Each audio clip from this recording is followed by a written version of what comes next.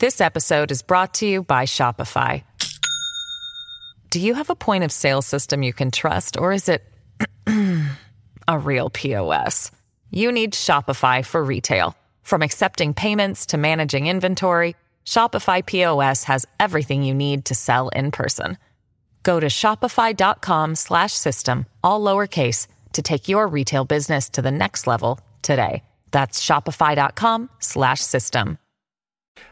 In the United States today, there is an effort to push forward a vote on codifying Roe v. Wade, of course, which is the abortion rights bill in the United States. They're trying to get a bill on the floor to try and make it law. It's not law, but we're going to check in with Reggie Cecchini now and get an update on what's happening in Washington and why. Reggie, thanks for joining us. Appreciate your time today.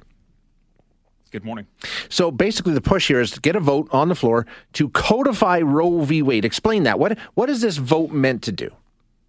So essentially what this vote would do, if it is able to finally make its way to the floor and get a full vote, which is probably not likely, but ultimately what Democrats want to do is make it legal, make abortion access legal from coast to coast, not just this kind of constitutional right that says a woman has a right to access an abortion, but states can then kind of interpret the laws that they want to.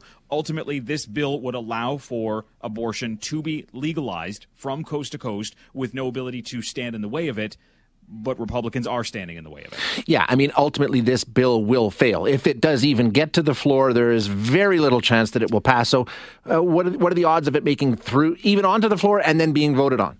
So, I mean, look, it's going to make its way into the Senate. This is going to happen. The problem is that Democrats don't have 60 votes to pass it, to enact it into law. Republicans will use the filibuster, and because they'll use the filibuster, they won't allow it, the kind of debate to close, and they won't allow it to go to a vote. But Democrats are going to use the fact that Republicans will stop it from going to a vote, and that is going to become kind of fuel for the election fire with midterm elections just a couple of months away. So even though Democrats understand that this is not something that's going to happen, they're going to take this to the base to say, look, rights are at risk here because of the Republicans.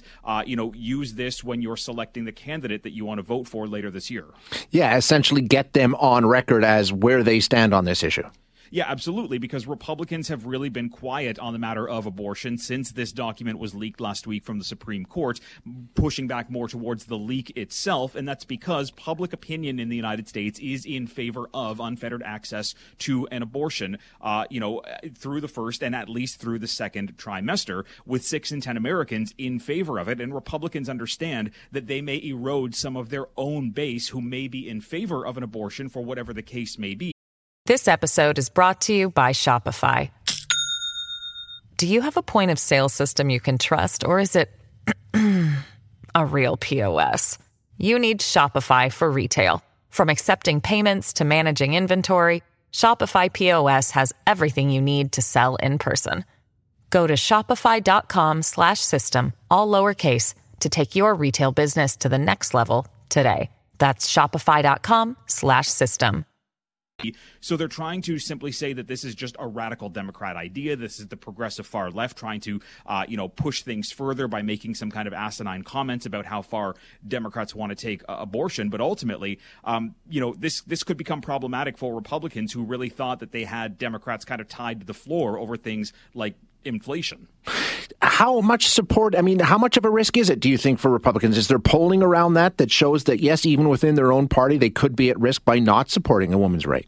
I don't know if this is going to put Republicans at full risk because there is still a whole gamut of issues that are impacting the country right now, linked to COVID, linked to inflation, and linked to the president's own popularity right now. This may be one thing that Democrats try to use to go after Democrats and try to encourage the base because in a midterm election, typically the party that's in power at the White House, their voting base doesn't come out in the numbers that the opposing party may. So this is something that Democrats are going to try to use to their advantage because, again, when you have 6 in 10 or 7 in 10 Americans in favor of something, finding yourself on the unpopular side of that could do harm, might not do a lot of harm. It might not do harm that keeps them out of control, but ultimately it does work against them.